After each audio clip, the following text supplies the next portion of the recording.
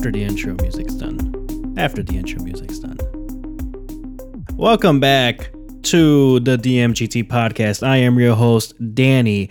Spencer will not be joining us this week as he has other real life responsibilities, I guess. Spencer abandoning me yet again. No, we had the option to record together later this week, but we got some out of town plans. It's finally it should be finally the big bachelor weekend for our boy Spenny over here. So assuming that everything's okay on the COVID side, because mask mandates are coming back in Chicago, and things can change at the drop of a hat. That is the tentative plan, but that's what we got going on. And to record on like we're flying out like Thursday night to Portland. And is this going to get me doxxed? Do I need to delete this? I'm going to leave it. Please don't dox me. Or us. Yeah, we're going to be in Portland. And we could record on Thursday, but we're leaving on Thursday night. And that would leave me basically no time to edit and upload the podcast. So I'm just going to run it solo. And then you get it at your normally scheduled time, which I know I've kind of messed up the past couple of weeks. But this one will be a Wednesday drop, a normal drop. Anyways, you can listen to this whenever. But after this week's episode, we're going to go on a little bit of a break. Not too long, just about a month, and I'll talk about it. I'll talk about why here in a second. We're kind of in a little bit of a summer lull here. Towards the end of summer, things kind of slow down in general. I mean, if you are anticipating the Kanye drop, Donda, as we are here at the DMGT, admittedly, then that's something you have to look forward to. And maybe I'm sure there's other things that you have to look forward to, but there's never truly a lack of things to talk about. But as far as like some of the bigger topics and like bigger drops that are coming up, we kind of want to take a little bit of a break. It's around these many episodes when we take a break anyways.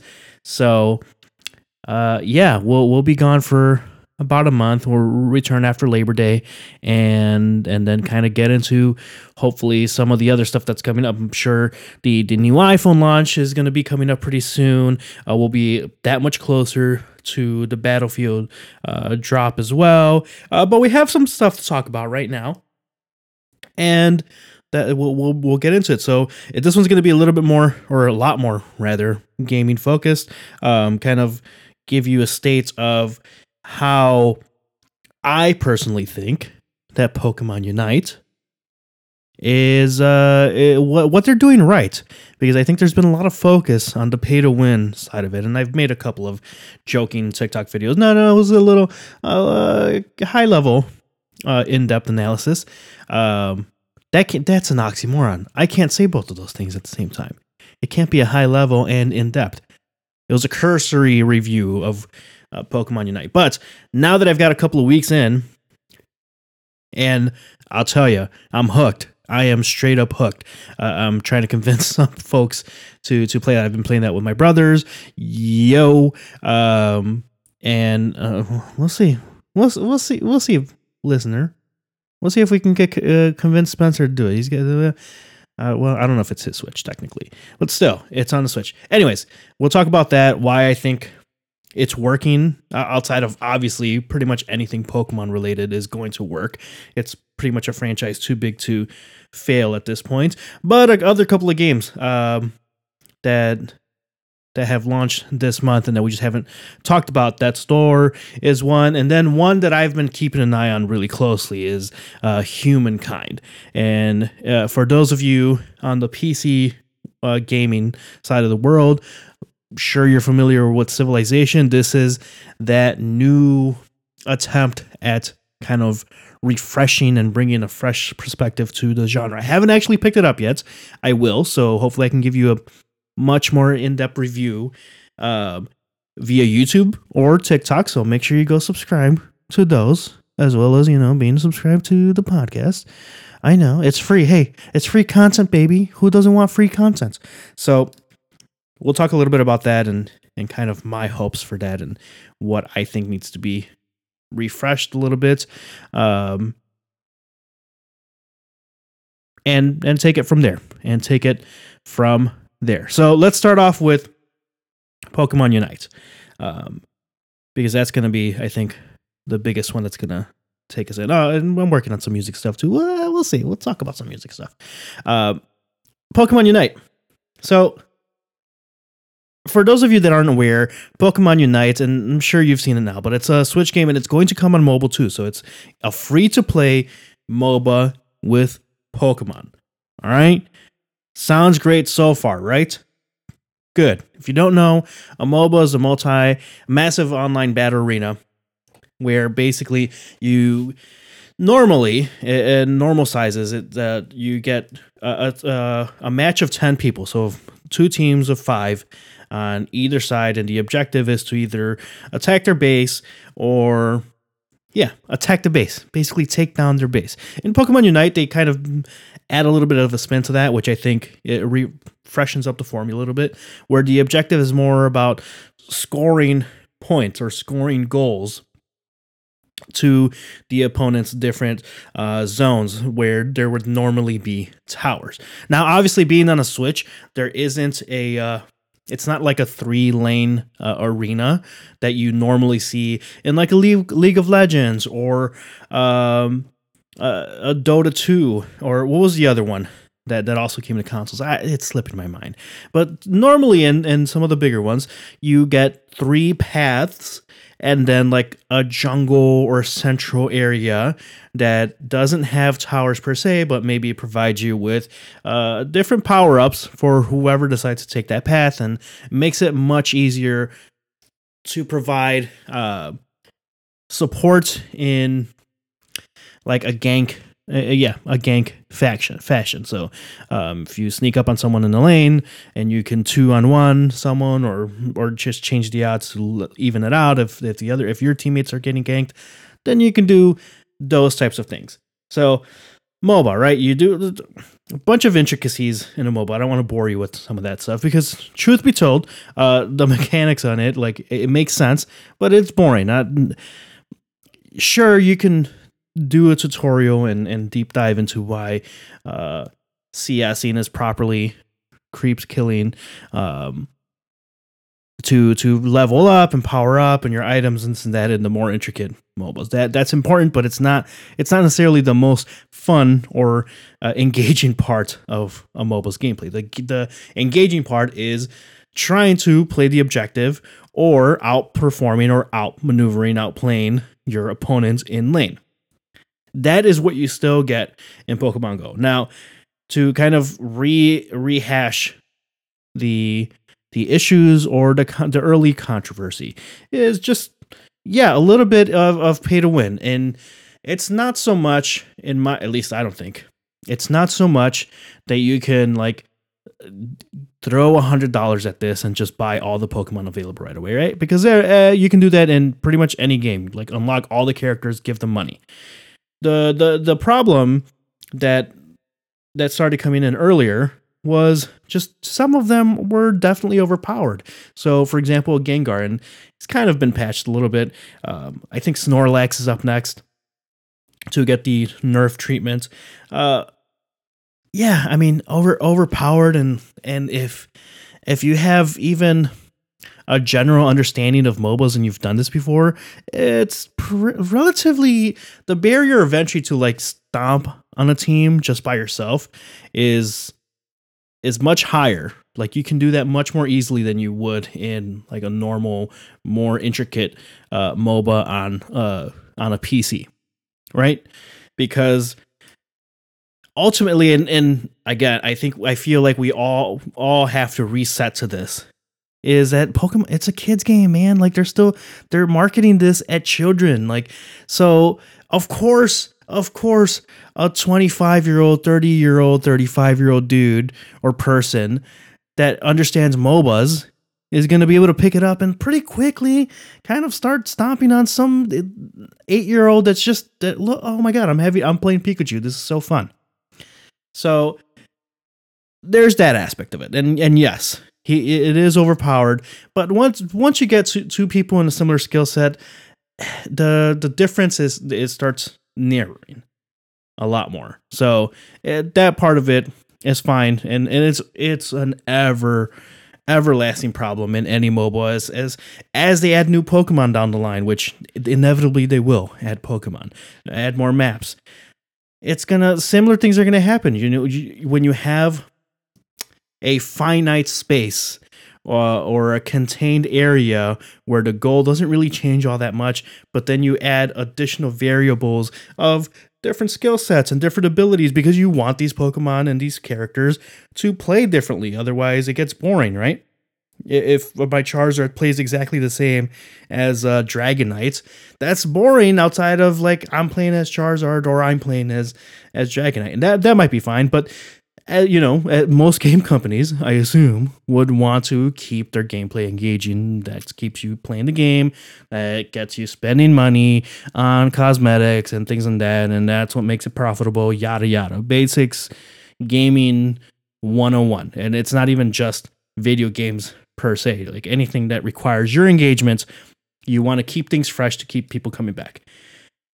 Where it really starts becoming a real problem, or a more, let's call it, in my experience, because this is going to be just how I've experienced it to date. And spoilers, it's not as bad. It's really not that bad. Truly, it's not. But they do need to address it.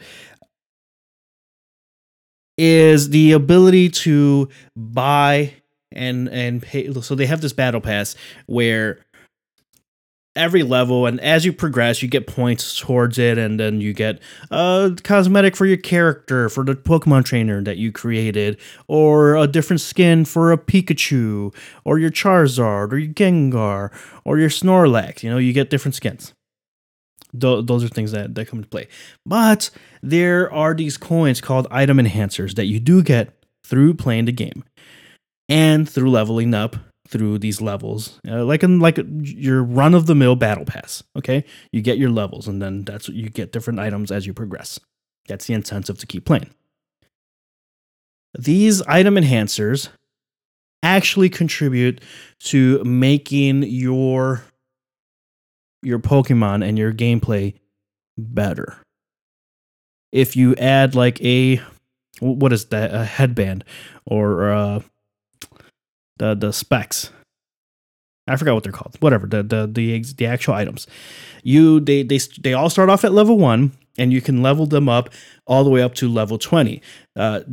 Every level, the amount of item enhancer coins that it costs increases. So it's exponential all the way to level 20.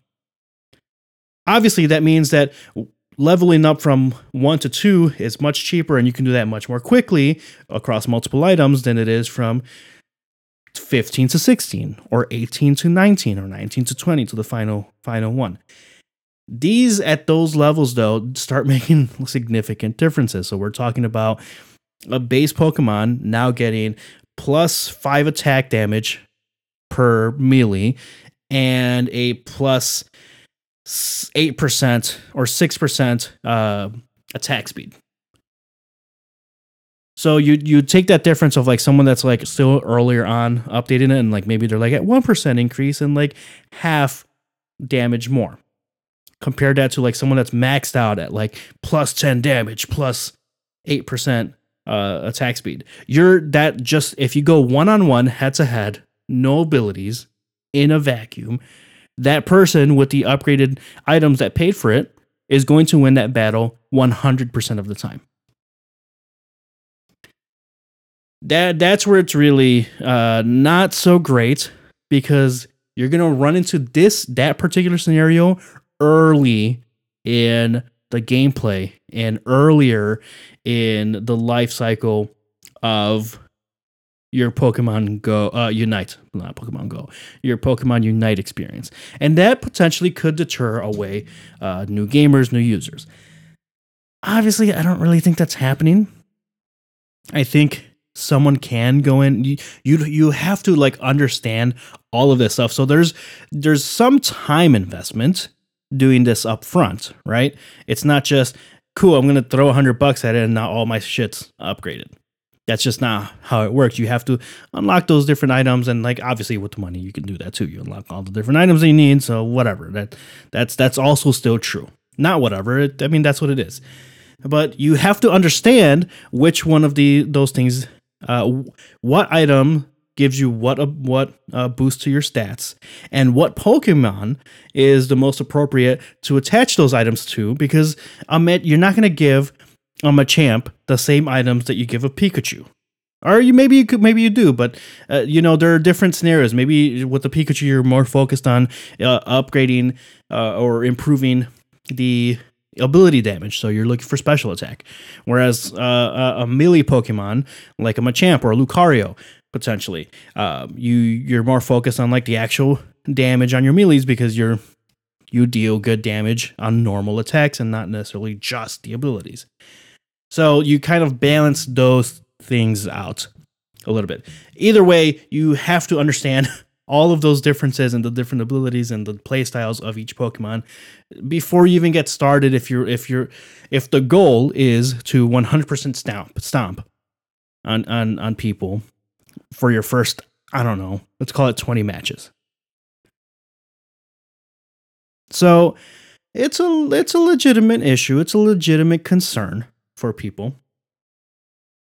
But I think the way that Pokemon Unite has been built so far, it's like it truly is like the perfect bite-sized MOBA, right? Because it's a 10-minute time investment, and really why would someone want to do this, right? Okay, you want to feel good about winning.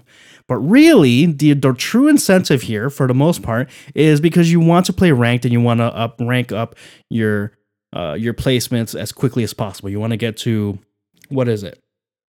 To master ranking as soon as possible. That's the motivation. People that are grinding the ranked or climbing the ranking system, they're also eventually learning the game and caring a little bit more. The likelihood of you running into someone like that starts becoming higher. You don't really know the exposure to that, so like you could, in theory, and it has happened. It does happen, and this is the part that Pokemon needs to fix. Who is it? Tencent is building the game, so you do have the chances of you being the only one that upgraded all your stuff with money, but then all 5 members of the opposing team did that. At that point, you're hoping that the rest of your teammates on your team, because there's no voice chat, there's no text chat, there's just some basic generic pings that you can do in game, which obviously that's extremely intelligent on Pokemon's side. MOBAs are notoriously toxic. A lot of video games are very toxic, but MOBAs in a ranked system, oh my god, they're awful. That was like my least favorite part of playing League of Legends back when I was hooked, and I was obsessed with it for such a long time. So you would hope that the rest of your teammates can just outperform everyone else. Otherwise, you're kind of shit out of luck, and that's when you get those 800 to like 0 scores, where the other team scores on every single post, post, and every one of them gets taken down. They win the Zapdos, so now it's double points on the goals on home base or any base really, and that's it. Game over. 10 minutes in and out, unless your team surrenders, which chances are once you lose that Zapdos, it's game over, baby. Unless you manage to pull off a miracle, and it has happened. I've seen it happen because it's happened to me, and I've seen it, and we've done it to an opposing team, so it's balanced out on that side. That's where it's really a bit of an issue, right? Because you're in a ranked system, and ultimately, if the Pokemon Company and Tencent are trying to enter the esports arena in any capacity, and to me, I haven't seen any like official news basically stating this. But to me, you build a Pokemon Unite game because Pokemon's like, okay, we want to enter the esports arena and do tournaments and things outside of just the Pokemon the card game, right? That is the whole point of a ranking system in general, especially these days. Especially these days with Twitch and streaming and content creators and all of that. Like, you want that to be talked about, because now you have sustainability for a single game instead of developing brand new games nonstop, or spin-offs nonstop. That, I mean, the Pokemon's big enough. It's a big enough franchise that you're going to get that anyways. I mean, we have Pokemon Legends Arceus coming up. We don't actually have a date for that, do we? Next year, 2022, they said. And then the remakes of what was it? Black and White. So, or Diamond and Pearl. Black and White. So those games are still coming, but now you have like this kind of perpetual machine that you can keep getting, extracting revenue and generating interest in for your franchise, and you kind of get a foothold. And that's like the one space that Pokemon and Nintendo, really, outside of Super Smash, but like the esports side of it, they haven't really like established, like, we want to set up teams and like sub franchises, and maybe like a TSM or a Cloud9 or a FaZe Clan wants to enter, like create a team and like enter the tournaments or enter their leagues or whatever Pokemon ends up entering. But there's a lot of money to be made there, and there are a lot of eyes and a large audience that you could appease there. Gaming is, if you ever think that there's too many of XYZ game, there isn't. Truly, there isn't. Gaming is so like, I don't think people truly understand how large it's a behemoth of an industry. So there is space for literally everyone. So why wouldn't Pokemon? Why wouldn't the biggest franchise potentially of like this space of our times, Pokemon? It's the biggest name, maybe second to Mario or something like that. But everyone knows Pokemon. Everyone knows Pokemon. Why wouldn't they enter that space? And I think for them to truly get taken seriously, and for like, because once you get these like professional gamers basically entering the space and they see all of this stuff, that's not going to fly. They're going to have to address it. Because if you start playing with people's money, nobody likes it when you play with my money. Now the money that I'm supposed to generate here starts being impacted, Pokemon. It's not just your money anymore. And they need them as much as we need you. Or we can go play another. CS:GO is still established, or Overwatch, or Valorant, or League is still very much going, or a Call of Duty league, like NBA game. There's sporting video games have their own leagues. There are troves of other places that these franchises and these esports brands can go to if the Pokemon Company does not address some of this stuff. I do think that some of it was a little bit overblown. I think some of the YouTubers obviously are trying to get your clicks. So the streaming and the kicking and all of that, a little bit overblown. Because I think sometimes people, all of us just need to take a step back and go, I'm just playing a video game, dude. Like, truly, it's just a video game. And Pokemon is doing it, man. It's so good because the 10-minute matches, man. Like that's like the perfect amount of time.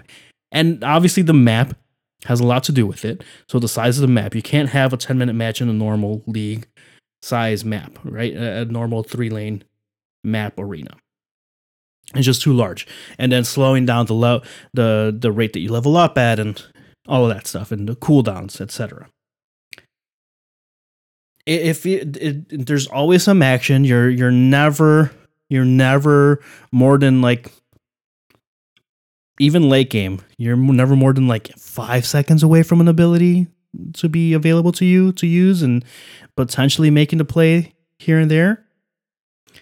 I think sometimes it feels like button mashing, but why does everything have to be like super intricate and complicated? I don't think everything has to be that ridiculously complex. I think people are going to make it that way anyways, especially when you start talking about the top tier performers. When Pokemon Unite gets to that point, because it will, Pokemon Unite will get to a point where it's going to be You're going to have elite players and a top tier once it gets to the esports stage.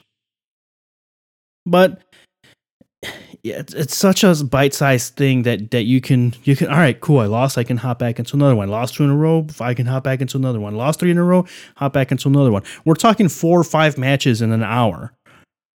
Whereas you're lucky if you got 2 full matches in on the other MOBAs. That turnaround time is huge. Because even if the quickness of ranking up is actually, it feels pretty good. So if you invest a little bit of time in it, and if you want to, like, you rank up and you can actually get to master without like breaking your back. You do get downgraded relatively quickly if you start going on a bit of a losing streak, but then you can kind of get that back almost just as quickly. It doesn't feel horrible. So that's enough about like that side of it. And I've touched on like some of the stuff that I really enjoyed. The 10-minute matches. I'm telling you, like, as an adult now with responsibilities, I don't even have children. Like, God, imagine if I had children, or for a parent. Like, this is just perfect. A 10-minute match, you can squeeze one in real quick. Obviously, you hope that your latency isn't that bad in your home internet, so it's not an issue to, with lag and stuff. But these are such nice numbers to look at to play a game, especially an online game with other people. 10-minute matches for standard 5-on-5, or you can go down to 4-on-4 and 3-on-3 and play a 5-minute match, a quick match. A 5-minute match, imagine that, a MOBA in 5 minutes. Those get truly chaotic, and as soon as someone has an advantage, it's pretty much game over. And I think there's potentially some balancing things that you can do there, because it's not super fun to enter a game and then a minute in you just know, like, oh, this game's over. There's no chance to win this game. That's not necessarily fun, but the time investment, like that's what I'm saying. The trade-off here with the time investment is perfect. So that's that side of it. But as far as the gameplay itself, I like the variety of the Pokemon for now to start. I think they definitely need to add more Pokemon to play and characters, and they'll have to get the balancing with the abilities done right. So that feels good. It just feels like what a real, or like if Pokemon were real, like, everyone has that fantasy. If Pokemon were real, this feels as close as it gets to like, this is what it would be like if a real Pokemon battle were to happen, where it's like, it wouldn't be like an RPG, right? Where I attack and then it's your turn and you can attack and then it's my turn and then I attack and then I do my ability and then you do your ability.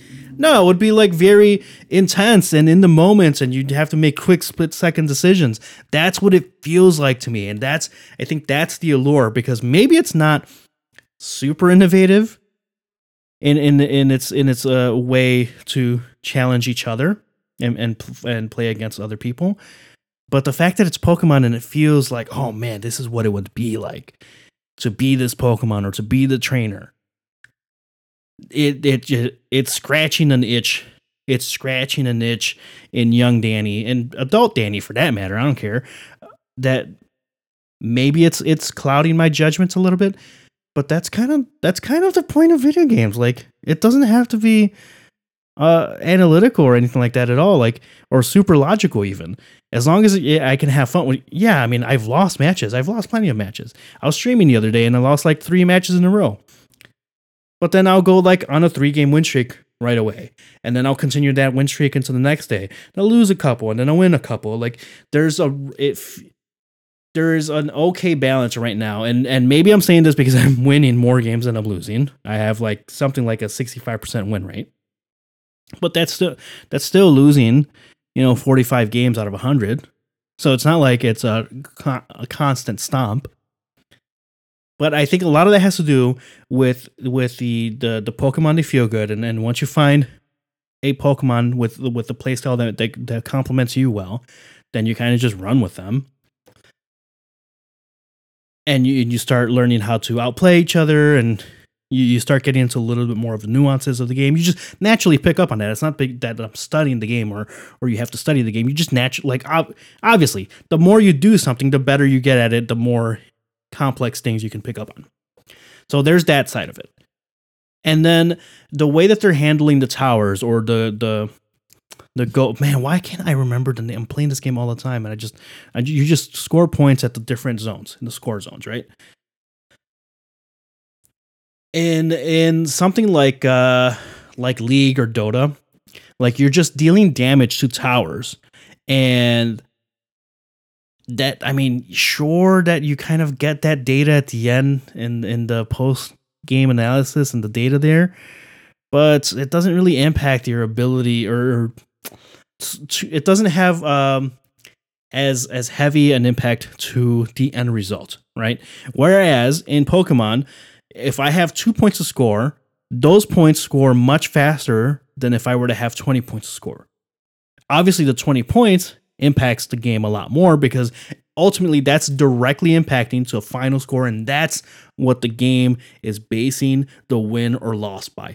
How many points did you score against each other? It's basketball.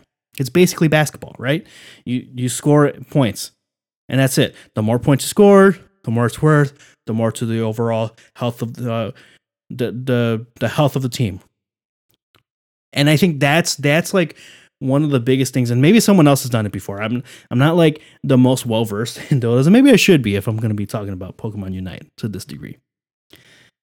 But I can score my goals at 3 points at a time, 3 points at a time, 3 points at a time, or wait for the right opportunity, win a skirmish in the lane when it's like 3-on-3 or 2-on-2, and then just dump all 30 or all 50 points at once, and it takes a couple of seconds, and you can be interrupted, and then you have to start all over again.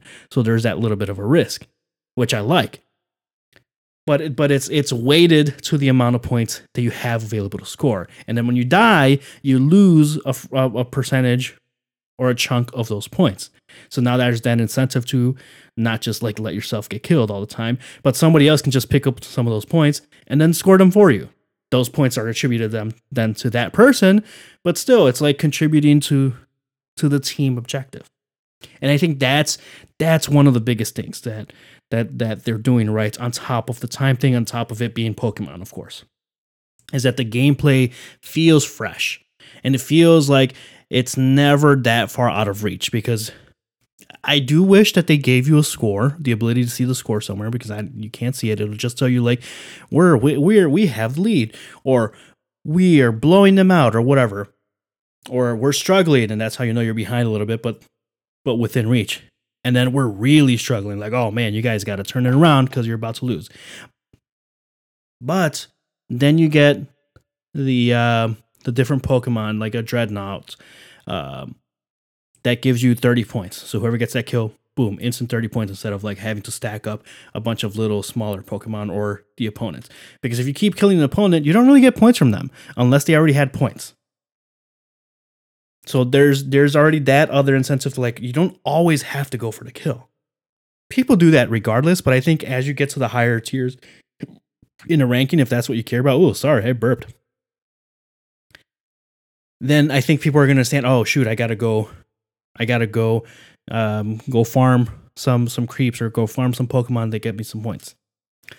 And then you do that and you score your points, and boom, you're contributing. And then that's how the game judges your MVP, and that's getting MVP and better performances in games as an individual, on top of getting some wins as well as a team, do contribute to your in-game progression with the battle pass stuff, and get more items, and there's that incentive on the gameplay side of it as well.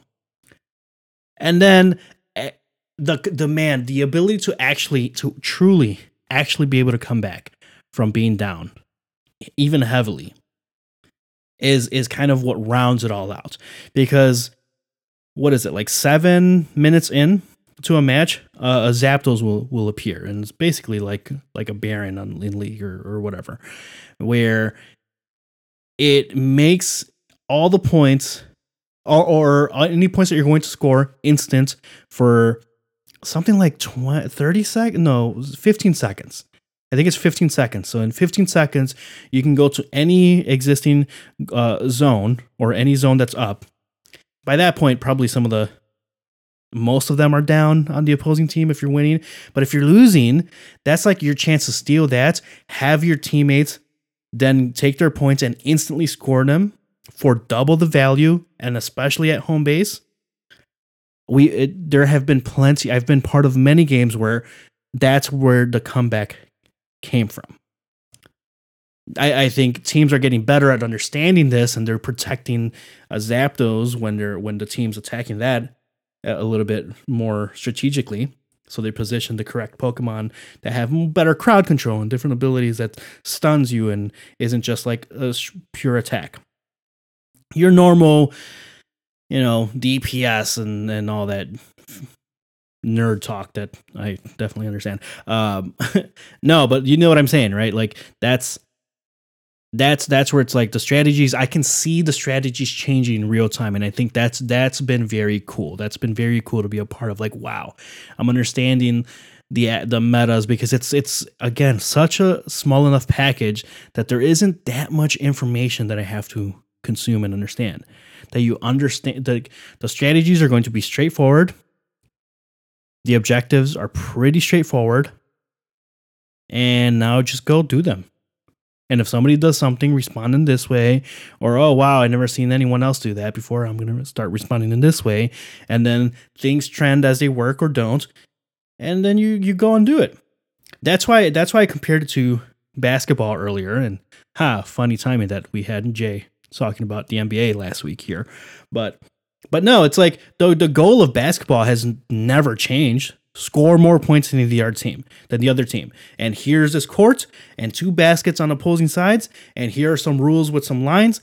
Go. Same thing, same deal. It's super easy to grasp, and you can see things changing. And you like just very similar, akin to more people are shooting threes.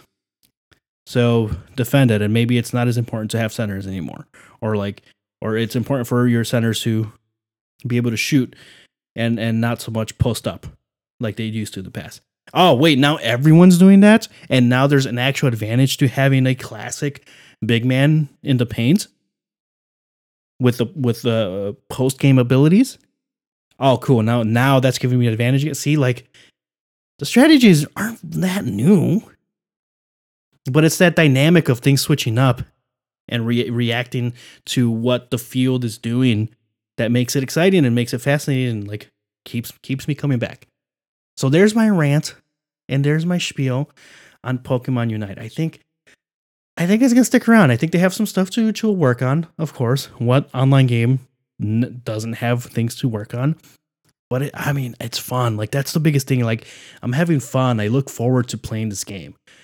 There very little frustration. I think the hardest part is if you have a group of friends, and I'm running into this with my brother. So Mike, that's why I don't play ranked with you guys anymore as much.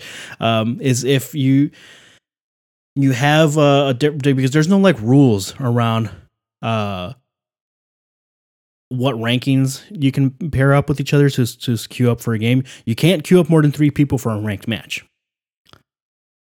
But when that happens, then you have like players at skill sets, like it gets the algorithm or the matchmaking gets thrown for an absolute loop, and it's just really tricky to get that balance in properly.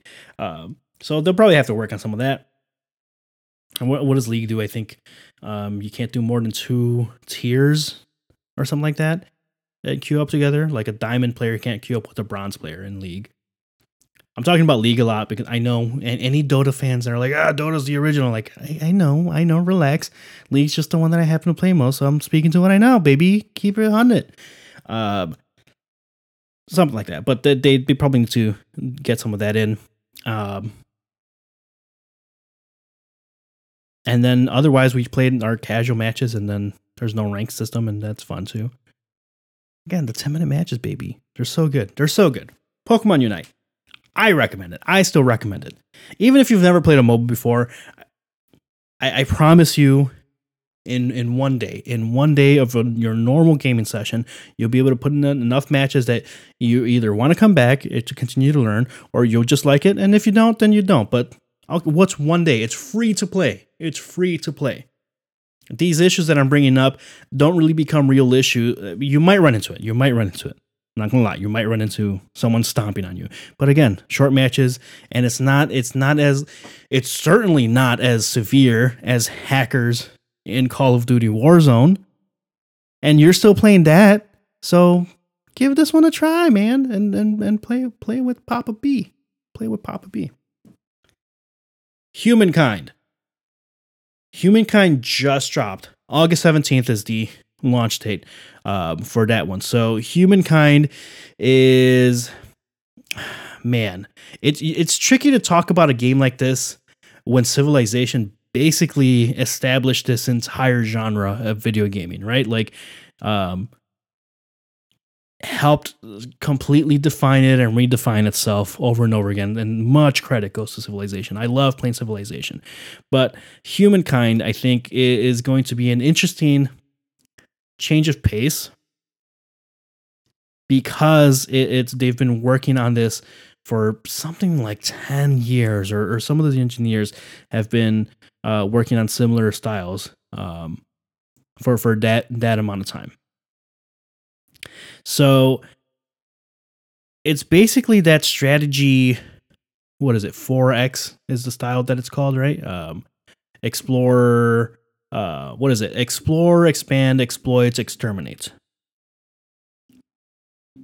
So that's the game style of the Civilization, technically, but it's akin to Civ. Civ is basically that genre that it kind of took into that. So I think the cool part about this is that it kind of puts a little bit more focus on like humanity versus like Civilization, which is very, very much more focused on the different civilizations and the different peoples that have existed throughout time. Eventually, now I think the cool stuff is like you have a space race in Civilization. With Humankind, one of the objectives is to get to the surface of Mars. But you start off very similar, like you're Neolithic tribes people, basically, that you start looking for a place to live. Obviously, you start managing resources. Again, very Civ-like. But that difference of core there, where you start discovering the technologies based on like the resources that you have around you, instead of like pick your branch and it'll go the same way. Basically, you can have the same game over and over and over in Civ unless you explicitly change it. So the circumstance stuff, I think, is interesting because now that's a little bit more forced upon you, and I think that gives you a little bit more of a constrained railguards to how you approach a 4X game like this, right? Because especially if you're like a newcomer to like a Civilization franchise or a Civilization game, man, it's extremely overwhelming. It's crazy. Unless you were playing like Civ 1, 2, and 3 early on, you're going to be like, what the hell is any of this? This is so much information to ingest at a time. What do you mean it's not just blow up the other nations? What do you mean there's a religion war? What do you mean there's a culture victory or other things besides that? Like that you can realistically do and like really dominate a game in Civilization once you get very good at it. But that takes so much practice, so much time. With this, I think the tweaks are what interests me the most. Again, I haven't played it yet, so I can't really speak too much to it, but just kind of at a high level, that non-linearity of progression and more about the circumstances and the resources you have available to you. That's interesting. It'll be fascinating to see how they balance, the game balances that. Speaking of balance, oh my God, all the time, everything has to be balanced. But it's true. You don't want to be like, well, damn, I'm in the desert and I can't build anything and I'm getting stomped on by other things. Maybe it's early game. You have to be more diplomatic. I don't know. I think that unknown is what intrigues me quite a bit. The other thing is instead of like having culture and religion on top of like money and power, or like basically war your war capabilities, or your army. I'm sorry. Jeez, why can't I say the word army? Uh, you have gold and influence.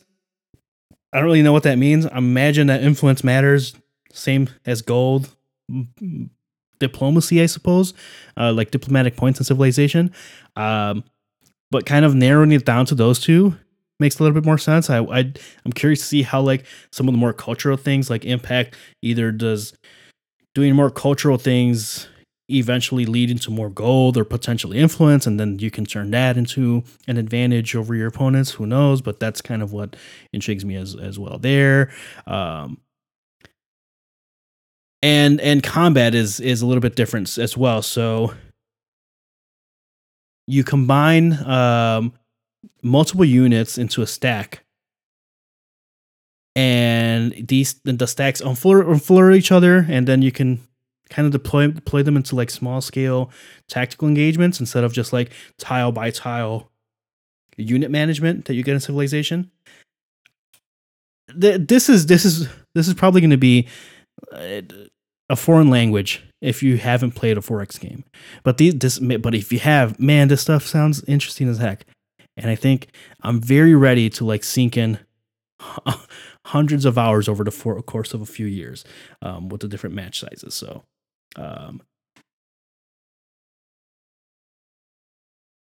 I think it's a smart enough take, and it's a different enough take that I'm excited for it. Some of the early reviews seem interesting. I mean, it's the first game, so it's like a tall task to build a game like this in your first try, and then not be infinitely compared to Civilization. But I'm excited for it. I think that's going to be a good one, if it isn't already a good one. So we'll see what that one's like, and then we'll take it from there. And then on the action RPG side of the world, action RPGs, man. Indies have been absolutely crushing this genre for years now, it feels like, with like Celeste, and I talk about Hollow Knight all the time, Hades, Streets of Rogue or Streets of Rage. What's the other one? Not Bandit. Anyways, the other games that the company made Hades made. Bastion. That's the game I was looking for. Thank you, people. Thank you. Pew, pew, pew, pew. Anyways, the action RPG genre, I think is we're like in a golden age of that. And that might be sacrilegious to some of the boomers. Sorry, get over it. I think we are in the golden age of some of these games. Death's Door is a new one that I have been meaning to pick up. I just haven't gotten around to it. The combat and the art style looks very fun, looks very tight. I hate that kind of everything is getting pointed to like, it's like Bastion or it's like Hades. It's not a roguelike, so it's not that. So that's already, a difference. But I'm interested to see like this playstyle in a more, I guess, linear. I don't think it's a linear game, but it's not as sprawling as like a Hollow Knight. It doesn't seem like, and it's not generated. It's not a roguelike like Hades is. So it's taking a little bit more of a traditional approach to the action RPG and progression there. But I don't think that's a bad thing. I think game companies have figured out how to simplify gameplay, but like tighten up the mechanics that you get there. And then I'm a sucker for like developing the world and giving you lore and a story with and through gameplay. I think this one seems like it's doing that. I have to pick it up again. I'm giving like a BS review because I haven't actually played it yet, but based on the early impressions that I've seen, action RPG, dungeon crawler boy, little Zelda like, old school Zelda like. I'm into it, man. I'm into it. I want to check this game out. Death's Door. So that's one that's coming up, and hopefully, there's some stuff I have to play I have some things to play on a flight, on my on my flights, on my upcoming travel stuff. I'll have stuff to do there. As far as some quickfire news, Ubisoft Studio, they're the next company, next gaming company that's being under investigation for more sexual harassment and workplace discrimination reports. As far as I know, it doesn't seem like there's any um, a case like California where the actual state is suing Activision Blizzard. But man, these companies, it's not a it needs to happen, and I think if it potentially for some of you folks out there that are like, man, this is getting out of hand. Everyone's getting mad at it. Like, no, man, this stuff needs to happen. It needs to be addressed. So, more crap going down over there. Fortnite released what do they call it? An imposters game mode, basically ripping off Among Us. And Among Us isn't like the first game ever to make that style of game. But they're obviously not super thrilled with Fortnite, the imposter mode. Literally similar deal, not the same exact deal, but similar deal where it's like 10 players and you have to find like the one imposter that's like sabotaging the game, and it's like a very tight, small map. So it's not like the full normal battle royale Fortnite map. So drama going on over there. Cyberpunk 2077, CD Projekt Red did a Twitch stream the other day, displaying just like some new in-game content with upcoming from their 1.3 patch release. Listen, I will say, like, at this point, I've beat the game once. I want to go back and do some more playthroughs to get some of the other endings, and just try some different paths. It's been entertaining. Like, it's a very playable state now on PC, in my opinion. It's not perfect. It's still not this grandiose thing that we were promised, but I don't think that's a bad thing. However, people were like, why did this get like a huge stream? This is like, the content is basically like, there's an alternate basically skin or cosmetic to Keanu Reeves' character. And that's pretty much it. So I'm like, oh, this could have been a blog post. Like, you don't need this huge ass thing. And obviously, as Twitch does, and everyone loves to hate Cyberpunk 2077 these days. So they got dunked on stream. CD Projekt Red, why are you throwing like your poor engineer? It's not their fault. It's not the devs' fault. It's that they're just trying to showcase the game and some stuff that they worked on. That it's like being done in this fashion. The increased communication, I think, is nice, and I think companies should do that. But man, a lot of people are either looking at the way CD Projekt Red is doing things, and they're like, we're never going to do anything like this and communicate with gamers anymore. Or they're like, oh, we need to have something of substance here to kind of like make a big deal out of stuff, especially if our game, was already highly criticized from launch at the get-go. So nothing crazy to talk about there, but there's some stuff happening around the gaming world. Someone found like a new Metal Gear Solid glitch, and I think speedrunners are like trying to figure out if this like can like helps them speedrun Metal Gear Solid, which is interesting.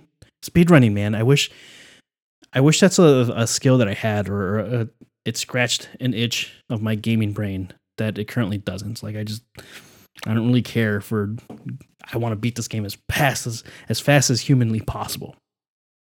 Just for like I'm sure that's what it is, right? To like have the record and say that you can do it. It's like a skill, or even if it's just for fun. It's just not, that doesn't do it for me. But like, if you care about Metal Gear Solid speedrunning, apparently there's a community for that. There's a new glitch. I don't know what the glitch is. Go find it on like IGN or Kotaku or something. Man, that's a terrible job of like keeping you engaged to my podcast. But this is a news speed round, man. I was talking about some other stuff, but that's okay. And finally, last but not least, been getting back on that music creation and production grind. Here lately, last week or two. It's crazy trying to make music for yourself, but also making music that, and it's all subjective, right? Like, I think a lot of people go like, why does everything sound the same on the radio? Like, I wish there was more like traditional music talents on the radio. It all sounds the same. It's all rehashed stuff. I'm like, well, technically, a lot of stuff that's popular in the masses is like there are only so many musical notes and combinations that are aesthetically pleasing to the ear, right? Like everyone naturally knows like the what is it, the pentatonic scale? Is it the pentatonic scale or the melodic scale? Hold on. I got this. Hold on. No. Yeah. It is the pentatonic scale. It's the pentatonic scale. And that just works because well, who was it? There was a TED talk. Hold on, let me find that right real quick because there's this guy that kind of like did the example with the crowd. Yeah, during one of the tech, it was a panel. It wasn't just like this one person speaking. It was a panel of musicians talking about music and like how that different cultures understand it. Here it is. Bobby McFerrin demonstrates the power of the pentatonic scale. If you haven't seen this video, it's a short video, 3 minutes. It's very cool though because he basically just plays a couple of notes and with like a hum or like a ba ba, and then every time he jumps on the stage to like a different spot, he like basically told them like, here's this note and here's this note when I jump to these spots. And then he started moving past spots that he never made notes for. But the scale that the crowd naturally went to was the pentatonic scale. And I thought that was super cool and super fascinating. But my point being that I think there are just certain sounds that are more pleasing to a general audience. So when you're making music, you don't always have to do this.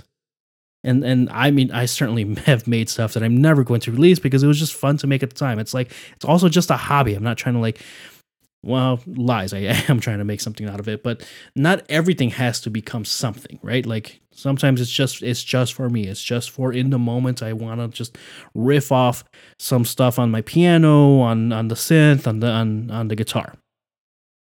But when you start talking about like songwriting and like music writing and production that you want to get out in front of other people, there are definitely some patterns that you want to imitate and mirror and take inspiration from because they're kind of formulas that work.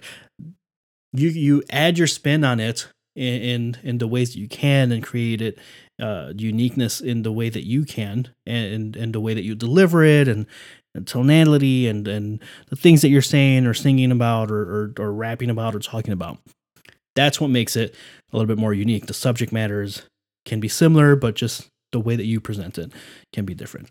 But still, it's like you can appreciate as a musician, like you can appreciate like different tonal harmonics that aren't the same as like a normal pentatonic or melodic side of things. But you also realize like, man, it's fascinating because you understand the music theory behind it, or you're just curious about it. But it's also like to play something like that to people that are like, whoa, this is very different from anything I've ever heard, and it's not what I expected. That's not what I wanted to hear. And it's like, you don't know good music. It's like maybe I guess, but like, what's the point of that? Like, what do you win by holding that over someone? Like, that person's gonna be like, okay, I'm never gonna listen to you about music anymore. And then you get to feel validated with yourself and like maybe one other person in that setting that understands what you're talking about. Different settings, doesn't matter. I'm going off the rails here, but yeah, it's just it's something that I think about or that I've been thinking about as I'm like working on stuff and like, oh man, I gotta make sure that this is pleasurable for me to hear and that I enjoy it, but also like, man, are people going to respond to this or are people going to have a reaction to this? And it's a thing that I think about because I always flip back and forth between writing like rock type sounds and like or punk rocky or pop punky type sounds and guitar riffs and song structures. and then like R&B and hip hoppy type beats, and then some like synthy and electronicy, like not dance music because I just don't have I don't have the chops for it, but also it's like not something that I'm like super passionate about. Like I enjoy listening to a lot of the like music, like the chill step and still some dubstep here and there, and like some other general EDM. Like I think in the right setting, like yeah, man, I'm down. Let's just vibe out to the music. But as far as like stuff that I'm creating, that's like not personally what resonates super deeply. So like I'm not gonna like make some of that stuff. I think it's interesting to like flex those muscles a little bit to see if I could. But then I like lean back to like, okay, but what I want to hear or what I want to make, what I want to hear from what I want to make is a little bit different, if that makes sense, without like tying it too much to a specific genre. So like I think now that I've been like doing little offbeats for, I don't know, I've been like dabbling in GarageBand since I was like 16, when I managed to like get my hands on a very old MacBook, and then working on it from there, or even starting it from like my iPod Touch, like way back when. I mean, obviously with my guitar as well. Like I've been playing guitar since I was like 12 or 13. So like making music, just always writing down riffs, and like there are some riffs that I still remember that I like wrote myself there, but like always dabbling on that side of it, but always like kind of trying to expand and now bringing a lot of this together. Like especially, I think it's beneficial that we've reached a sort of genreless realm in music as a whole overall, where you have artists just making what they like and what feels good, and it's not just rock, or it's not just hip hop, or it's not just rap, or it's not just like pop music. You know, it's kind of a combination and a mix of everything. That's why I love Linkin Park so much, and that's why like I'm a huge fan of them, because like that was my first like real exposure to like, whoa, they're mixing rap and rock together. Again, they're not like the first band ever to do it, but they're definitely like pioneers of it, of that specific style.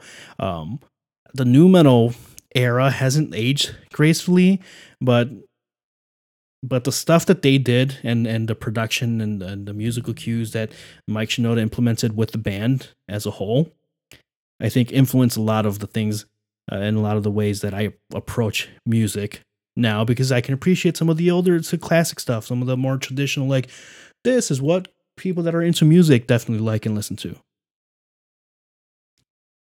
If you're an indie kid, or if you're a pop punk, or you're a rock kid, or a metal kid, here's the stuff that you definitely have to like.